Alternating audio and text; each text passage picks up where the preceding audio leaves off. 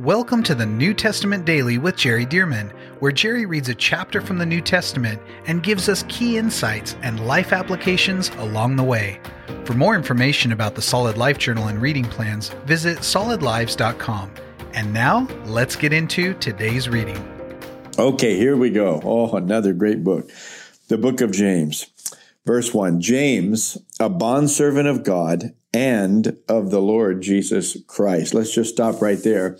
We have to focus on the very first word, James. Who is James? Well, some people would naturally presume that this is Peter, James, and John, the second of the primary three disciples that Jesus had, the three that he was closest to, but it's not.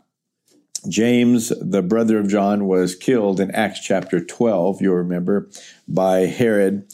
But this is actually James, who is the half-brother of Jesus. We say half-brother because James and his siblings, other than Jesus, was born, as far as we can tell, from Joseph and Mary. See, and so Jesus, however, was born from Mary and the Holy Spirit, who implanted the Son of God inside of her womb. And so that's why we'll say a half-brother, but it's the brother biologically connected to Jesus. This is one of the brothers that in the 13th chapter of Matthew, you remember, that thought that Jesus was a lunatic, that thought that he was crazy. And so something happened between it seems, the resurrection and the ascension, because in the book of Acts, you'll remember that in chapter 1, it said that the 120 were in the upper room. Jesus told them, go wait in Jerusalem. Well, guess who was there? Jesus' mother, and also his brothers and sisters were there with them in the room. What does that mean? Oh, they had become discipled. They had become convinced. James is so convinced that this is the same James that became the head, we would call him the senior pastor of the Jerusalem church. Now, some people think, well, Peter was. Well, Peter was certainly the most prominent apostle, even with Jesus. But after Jesus died, the first 12 chapters of the book of Acts, more is written about Peter than any other character. He's the primary character. And then from 13 on through the rest of the book of Acts, Paul's the primary character. But James becomes the one, we can tell in Acts chapter 15, James really becomes the one that is sort of the head shepherd, the head leader of the church at Jerusalem. This is Jesus' brother. Oh, let me tell you, I guess you can imagine when your brother's dead for 3 days and then he's raised from the dead and he can appear and disappear and appear and disappear. I guess you become pretty convinced yourself. And they realized, oh my goodness, everything he was saying is true. So now here, one of the brothers of Jesus, and it appears to be the eldest brother, of course, after Jesus, but he's writing now scripture. He is so in tune with the Holy Spirit. He's leading the Jerusalem church, the apostles and elders and such there, and he's actually used to write scripture. What a validating thing it is for James, Jesus' own brother, to be commenting about serving him and speaking of him in such fond ways. So anyway, having laid that outline, I should also mention that he's writing beyond Jerusalem. He's writing to really Jewish believers. Jewish, yes, but believers in Yeshua, Jesus, that Jesus is the Messiah. So we call them Jewish believers. But out in the outside world, outside of Jerusalem, he's writing to those who are serving the Lord Jesus and such. And so, all right, let's jump into this, right? Listen to this. James, a bondservant of God and of the Lord Jesus Christ. That's his brother. But he calls him the Lord Jesus Christ. I don't know about you, but that really does something inside of me, that they grew up in the same house. They were so close to each other. No telling what kind of scuffles or things that happened between them. But boy, this James has come to recognize he is the Son of the living God. And to the point that he says, James, a bondservant, I am a bondservant. A bondservant is one who made himself a lifetime servant, a bondservant of God and of the Lord Jesus Christ. Christ means the anointed one, the Messiah. And then he says, to the 12 tribes which are scattered abroad. So notice he's talking to Jewish people. Greetings. Verse 2, my brethren, count it all joy when you fall into various trials, knowing that the testing of your faith produces patience.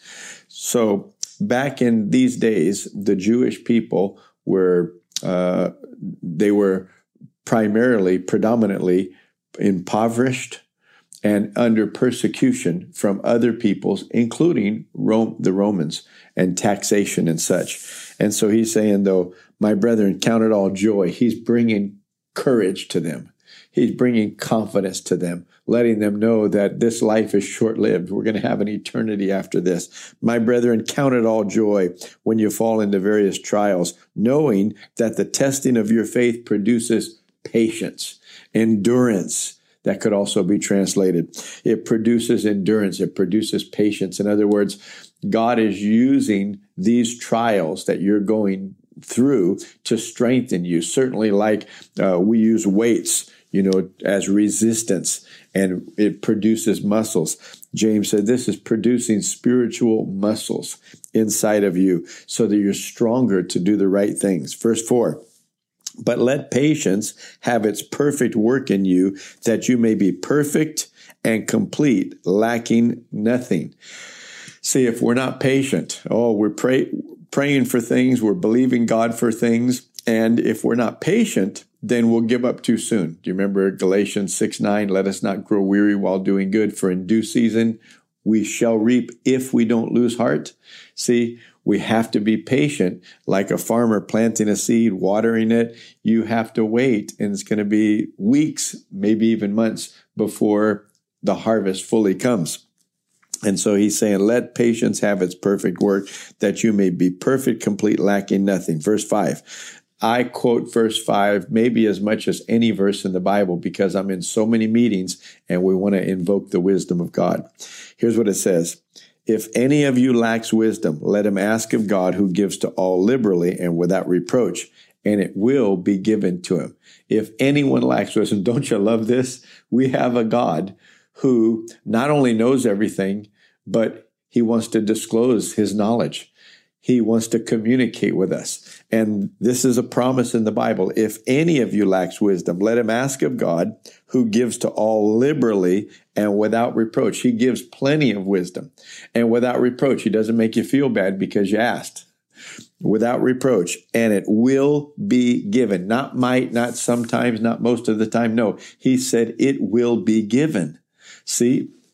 So this is a promise. And I love to quote this promise at the beginning of meetings and stand on it and say, Lord, as we go into this meeting, speak to us, give us your wisdom through the multitude of counselors who are here in Jesus' name. And he does. Praise God. And he does. Okay. But it goes on to say, sometimes I quote this too. Verse 6, but let him ask in faith with no doubting. For he who doubts is like a wave of the sea, driven and tossed by the wind. For let not that man suppose that he will receive anything from the Lord. He is a double-minded man, unstable in all his ways. This right here is one of the best teachings in the Bible on faith and why many prayers are not answered. And that is that we doubt. We're divided. We're double-minded. What does double-minded mean? You have two ways of thinking about something. One way says, oh yeah, I believe God's promise is true. We asked for wisdom. He said he would give it. So therefore, we believe it. It's a done deal. God is giving us the wisdom. That's faith. The other side says, yeah, but I didn't hear an audible voice. I didn't see an angel. I mean, how do I know we have the wisdom? I mean, yeah, this seems like it's the best thing to do. As we prayed, we discussed it. It seems like the right thing to do, but how do we know for sure? But let him ask in faith with no doubting, asking for wisdom. But then he goes on to say, this applies to everything.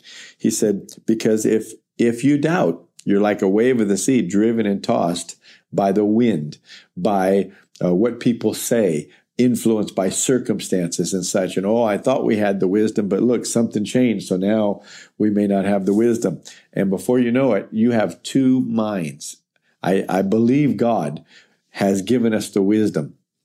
I'm not sure he's given us the wisdom. Maybe we don't have the wisdom. Maybe we just need to wait. See, and so you have two different minds. And notice what he said. He said, a person with two minds, two ways of thinking about something, they're doubting in their heart. That's what doubt is. You have a division. You have a conflict inside. He said, those people are unstable in all their ways because they're not clear on what God is saying to them. And he said, let not that man, verse 7, let not that man suppose that he will receive anything from the Lord.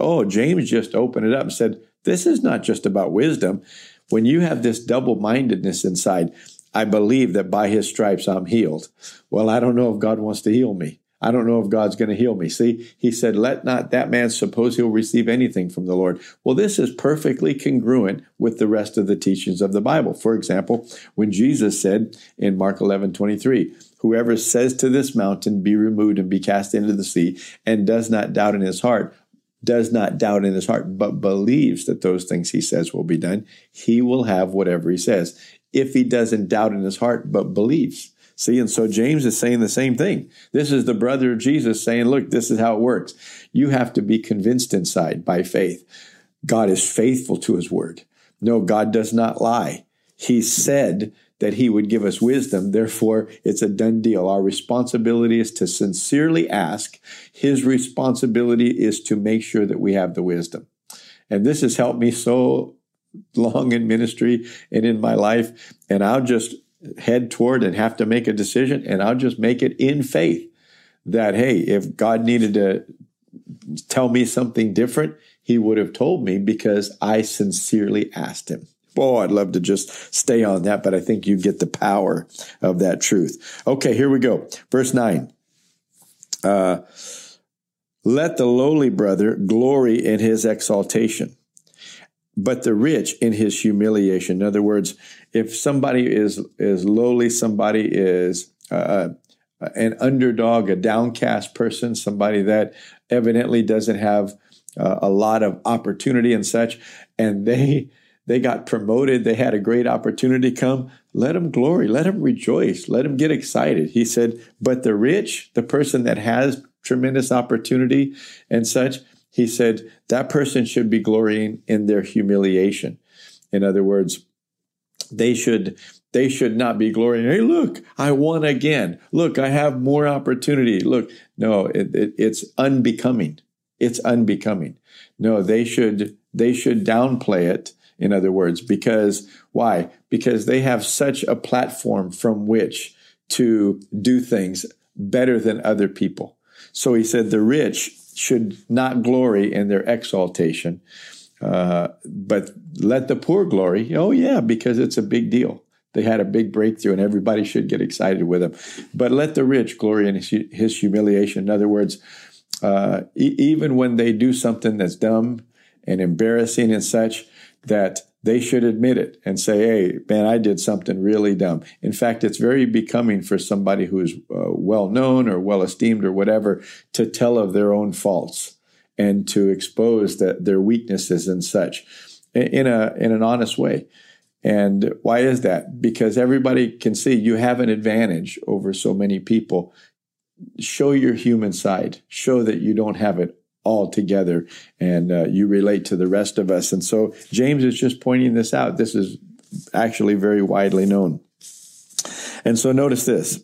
It says in verse 10, but the rich in his humiliation, because as a flower of the field, he will pass away. In other words, as rich as he is, he'll be gone just like the rest of us. He has no advantage in life over anybody else. Verse 11, for no sooner has the sun risen with a burning heat than it withers the grass, its flower fails, and its beautiful appearance perishes. So the rich man also will fade away in his pursuits. Blessed is the man who endures temptation, for when he has been approved, he will receive the crown of life, which the Lord has promised to those who love him. Let me just read it again. Blessed is the man who endures temptation. In other words, you don't give in to it. For when he has been approved, he will receive the crown of life, which the Lord has promised to those who love him. James is clearly implying here that you cannot just give in to sin and continue to sin as a believer and expect to receive the crown of life. In other words, eternal life. No, you can't. We need to be resisting temptation successfully. Verse 13, let no one say when he is tempted, I am tempted by God, for God cannot be tempted by evil, nor does he himself tempt anyone. But each one is tempted when he is drawn away by his own desires and enticed. Somebody would say, well, what about with Job? No, go read the first few chapters of the book of Job. You'll find out that it was Satan that was attacking Job and such. And yes, God did not stop Satan from doing it because God was showing the devil very clearly that Job would not turn on God, that he would not curse God if God removed the hedge and if God didn't protect him. But notice, even in the case of Job, that was the devil clearly doing it and not the Lord. God is not the destroyer, and God is not tempting us with evil. But when we give place to our own desires in our flesh and we just put ourselves out there a little more and a little more, we put ourselves in a place of temptation. And we shouldn't say, yeah, God is setting me up for temptation. No, God doesn't want to do that. And Jesus said, pray, Lord, lead us not into temptation. See, so the Lord Jesus is saying what Father God is saying. And so God does not want us to be tempted with evil, but we put ourselves in a position. Jesus said, cut the hand off, pluck the eye out. That means remove temptation from yourself so that you're not even in a place of temptation any more than is already evident and available in this world. So verse 15, then when desire has come, well, let me read 14. Each one is tempted when he is drawn away by his own desires and enticed. Then when desire has conceived, it gives birth to sin. And sin, when it is full grown, brings forth death. So notice, sin brings forth death. Boy, James is strong. Let me tell you, he's one of the strongest authors in the New Testament. This is the brother of Jesus. He's playing no games. He gets no fringe benefit or free ride because he's the brother of the Lord. And he's not giving anybody else a free ride either. He's saying, look, yeah, sin, when it's full grown, if you let it go, it'll bring forth death. So notice this, verse 16. Do not be deceived, my brethren. Every good gift and every perfect gift is from above and comes down from the Father of lights, with whom there is no variation or shadow of turning. He said, don't be deceived. It's God bringing the good stuff. It's the enemy bringing the bad stuff. And you allowing your flesh, you putting yourself out there that is invoking temptation that should not be there, and you succumbing to temptation. He said, don't be deceived. It's not God playing both sides. Well, I'm going to tempt you over here, and then I'm going to punish you over on this side. He said, no way. Every good gift and every perfect gift comes from God. And then he says, of whom there is no variation or shadow of turning. Doesn't even look like God's ever going to change, because he will not. He said, I am the Lord, I change not. Verse 18, of his own will he brought us forth by the word of truth, that we might be a kind of first fruits of his creatures. In other words, God wants us to be right with him. He wants us to be in fellowship with him. He's not trying to tempt us away. He's trying to enfranchise us and bring us close to himself. Verse 19, so then, my beloved brethren, let every man be swift to hear, slow to speak, slow to wrath, for the wrath of man does not produce the righteousness of God. This is so powerful. Just a quick little nugget of wisdom. Let every man be swift to hear, slow to speak, and slow to wrath. If we can do those three things, we'll be way ahead of most people. For the wrath of man does not produce the righteousness of God. Verse 20, therefore lay aside all filthiness and overflow of wickedness. Lay it all aside and receive with meekness the implanted word, the word of God. Receive with meekness the implanted word, which is able to save, notice, your souls. Now, your spirit's the part of you that gets born again. when you make Jesus the Lord of your life. But your soul needs to also be saved by the renewing of the mind. And so he said the implanting the word and keeping it down in there. Do you remember the parable of the sower? If it gets plucked out by the enemy, no, it won't grow, and you will be unfruitful in your life. But if you can implant the word of God down inside, like what we're doing every day here, and other things, study and teachings from the word, if you can implant the word of God down inside and keep it down in there, he said, it'll save your soul. It'll renew your mind. Praise God. This is what I tell you every day. It'll change your life. It will save your soul, spirit, your mind, your will, your emotions. See, all that's inside of you other than your spirit. So he goes on to say, verse 22, but be doers of the word and not hearers only, deceiving yourselves. What a popular verse. But be doers. Don't just hear it. We have to do it. But be doers of the word and not hearers only, deceiving yourselves. For if anyone is a hearer of the word and not a doer, he is like a man observing his natural face in a mirror. For he observes himself, goes away, and immediately forgets what kind of man he was. But he who looks into the perfect law of liberty and continues in it and is not a forgetful hearer, but a doer of the work, this one will be blessed in what he does. So the word is like a mirror. And this is also something that's brought up in 2 Corinthians chapter 3. But when you look into the Word of God, it's like an interesting mirror. You can see two images. One, you see Christ, because he is the Word of God. So the more you soak up the Word, the more you see his image.